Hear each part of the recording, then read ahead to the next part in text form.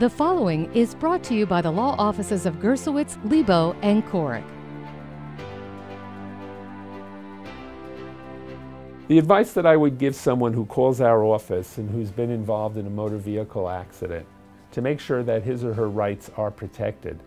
is to make sure that the insurance company for the party that done them wrong, so to speak, has been notified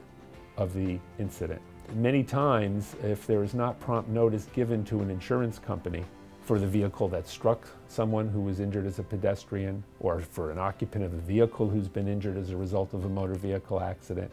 if there is not prompt notice given to an insurance company, that insurance company can sometimes disclaim coverage to the injured party. And that's not through necessarily any fault of the injured party, but the insurance companies under the law are entitled to prompt notice of a potential claim, not just of a claim once it's interposed or a claim is brought. So that's the first thing, that the insurance company is notified. Now that does not mean that the injured party should necessarily pick up the phone 10 minutes after they're involved in a horrible accident, God forbid,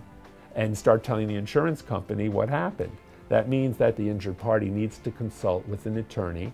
who is knowledgeable in the area so that they can navigate the waters to make sure that they do not lose the rights that they have. That can take into account the attorney contacting the insurance company to make sure that the required forms are